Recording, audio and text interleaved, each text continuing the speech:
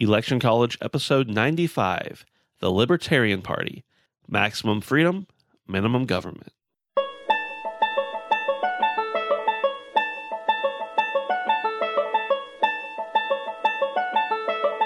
Let's throw a political party. Face it, the political scene sucks, but did it always? It's time for Election College, and class is in session. Now, your hosts, Jason Goff and Ben Smith.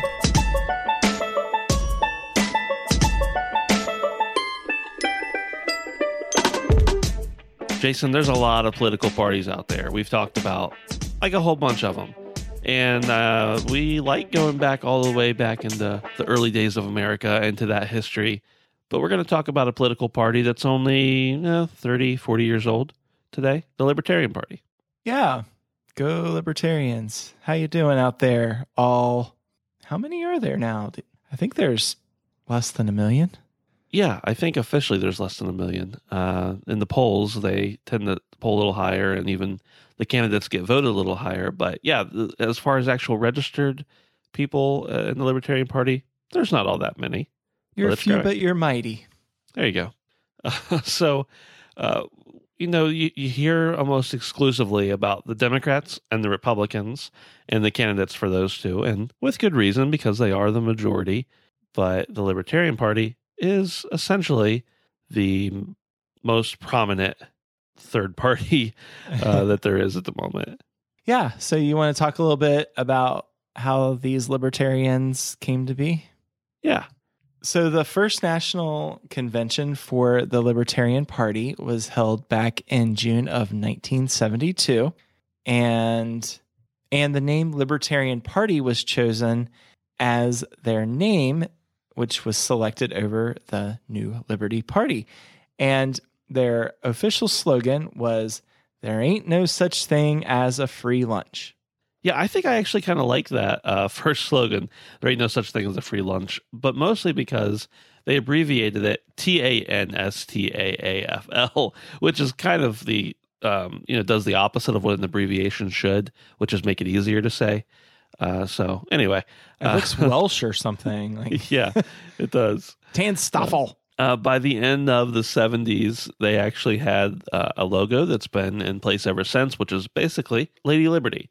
And, libertarians, liberty kind of goes hand in hand. Yeah. Is that silhouette of Lady Liberty the back or the front? I can't tell. Well, she's got the torch in her in the one side, so I think it's the front. Okay. But yeah.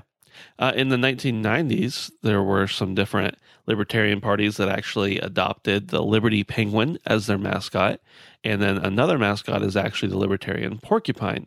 So, those are also other things you may see out there. But the official Libertarian logo is Lady Liberty. Okay. So 3 different ones. I guess that's acceptable because it is kind of laissez-faire. So the Libertarian Party is democratically governed by its members, and they have state affiliate parties that hold annual or even biannual conventions, and they elect delegates to go to the big shindig known as the National Convention. Yeah, everybody's got a national convention and everybody's got representatives, so that shouldn't be too terribly foreign to you. They do have the Libertarian National Committee as well.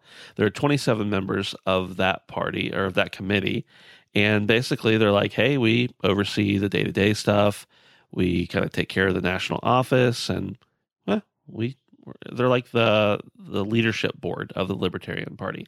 And then you break it down into state chapters, which the Libertarian Party is organized in all different 50 states and also in the District of Columbia.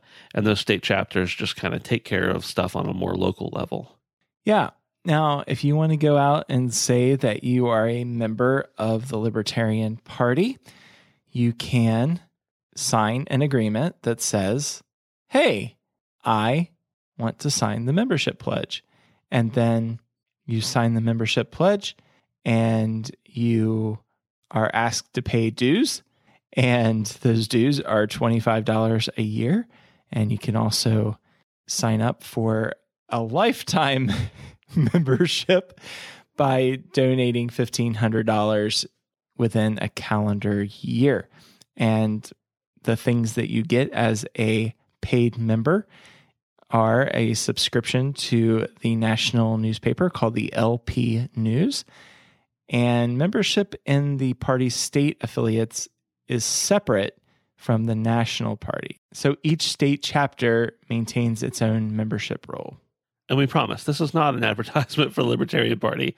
It's just much different than many other parties where you just check a box and, hey, I'm a member of the Democrat Party or the Republican Party.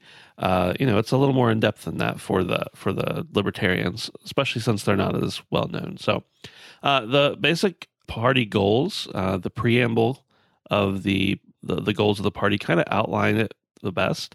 As libertarians, we seek a world of liberty, a world in which all individuals are sovereign over their own lives, and no one is forced to sacrifice his or her values for the benefit of others. So, that kind of lays it all out there for you. Hey, we don't want anybody telling us what to do, and we're not going to tell you what to do. So, you can decide whether that's good or bad, and whether you think that's good or bad or not. But that kind of encapsulates the entire essence of the Libertarian Party. There are different limitations they want to place on government, keep government small, and pretty much, hey, if it's a big state entity like the IRS, let's just get rid of it because we can manage that stuff on smaller levels. Right. So when it comes to politics and where they stand as it relates to the two leading parties, the Republicans and the Democrats, the Libertarians are quite boastful in that they say on social issues, they are very much to the left of what a Democrat would ascribe to, and very much to the right on economic issues to what a Republican would hold to. So they're not really anything like a Republican, and they're really not anything like a Democrat. Yeah, so you're looking at things like a less powerful federal government. You're looking at civil liberties for people of the LGBT community, for same-sex marriage. You're looking at drug laws being made more lax or even eliminated in some cases, separation of church and state, immigration, why not open it up to anybody, foreign affairs, leave them alone. Unless they're hurting us, don't bother with them. And making it so that the people have more of a voice, essentially. So as far as libertarians and how they have done in elections, they've had some success by electing candidates mainly at the state or local level.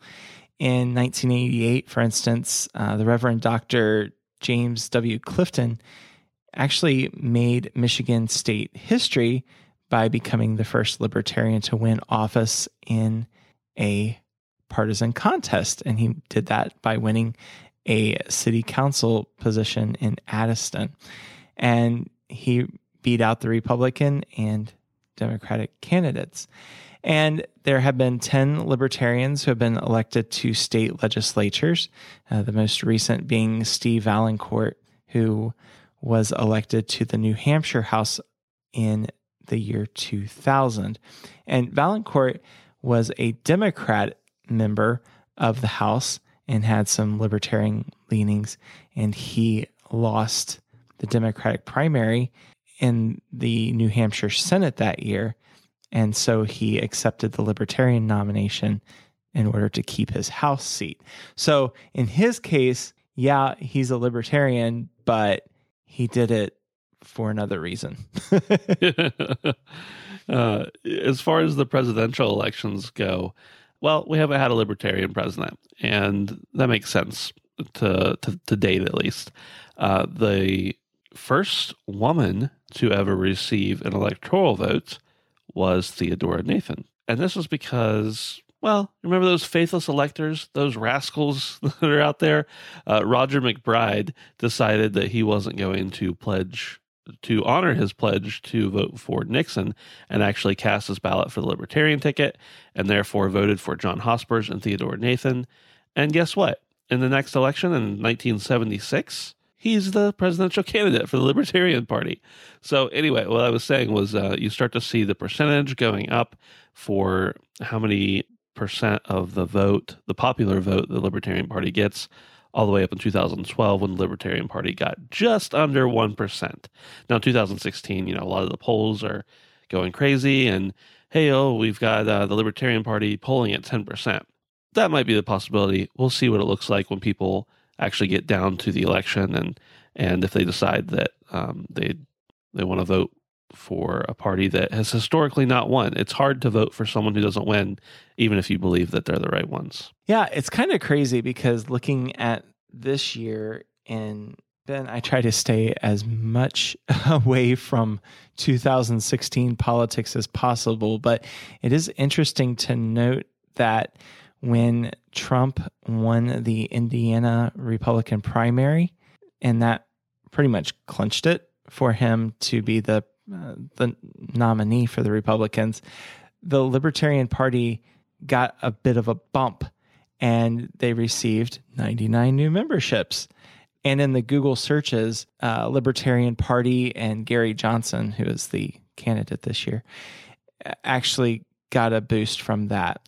And interestingly enough, Mary Madeline, you remember her, who is married to James Carville, and they used to duke it out with each other, which that's got to be one of the most interesting relationships ever.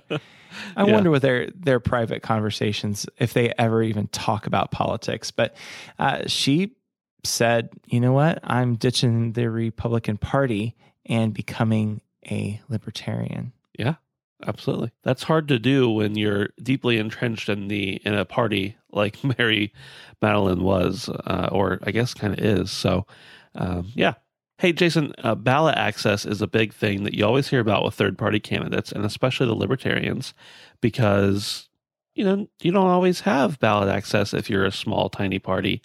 And, well, how do they get that access? That's a great question. Yeah, it's different because each state has their own rules as to how people appear on the ballot, or how political parties appear on the ballot. So the Libertarian Party has had all 50 states and the District of Columbia a Libertarian candidate on their ballots. And that's more than can be said for many third parties. Yeah, and some states are like, oh, sure, we don't care. Put whatever party you want on there. Other parties make them take it to court. Some make them petition and get so many members to sign a petition. It really all just depends on the state and where you are state to state, which coincidentally is probably exactly how the Libertarians would like it to go. Although they probably would like that their candidate was on the ballot in every state, regardless of that particular stance. But so maybe, do you want to talk about some of a couple of the individual issues and kind of where they lie so people can get an idea of what the Libertarian Party looks like, Jason? Yeah. What would happen if a Libertarian became president and won every seat in the House and the Senate? What would our world look like? What would our country look like? They would probably all cut their own jobs. Yeah, they are all about taking the, quote, welfare state and throwing it out. According to the party platform, quote, the only proper role of government in the economic realm is to protect property rights, adjudicate disputes, and provide a legal framework in which voluntary trade is protected. So the government is non-existent all of a sudden in areas that we're just used to having government being involved in. Yeah. Yeah, the party actually supports that the U.S. public school system, that's a good thing, right? Yeah, having your kids in school. Well, they're like, nah, shut it down, which, I think many people would tend to agree with this. Education is best provided by the free market, and you get better quality, you get better efficiency if you have more of a school choice. So almost like turning schools into a business, in the sense that if you have better schools, you'll have more money because more people will pay to get into them or will come to them, which therefore you'll attract better instructors, and then in turn have better schools, which, just completes the cycle. So certainly there are good arguments for having a U.S. public school system, and there are also good arguments for not having a public school system. So that's another thing that libertarians are kind of way countercultural to either of the major parties that are out there. Yeah, and they're all about the free market, and I should say, quote, free market. So what would happen in issues dealing with the environment or fiscal policies like minimum wage and interest rates and all of that? It's basically the market is going to determine what is going to succeed or what is going to fail. So let's say minimum wage. They're all about just dropping the minimum wage and letting the market take care of how much people are going to get paid for the work that they do. There's going to be this, quote, peer pressure where I've got this business and I'm going to pay my employees better, so the customers are going to be served better, whereas the guy down the street, he's not paying his workers that well. People are not going to shop there. His business is going to close down. That type of mentality, even when it comes to environmental policies, they believe in stewarding the environment well, but the best way to do that is to foster this growth in innovation and technological advances that the free market would take care of without any government intrusion in that. That sounds reasonable enough, but would that happen? I don't know.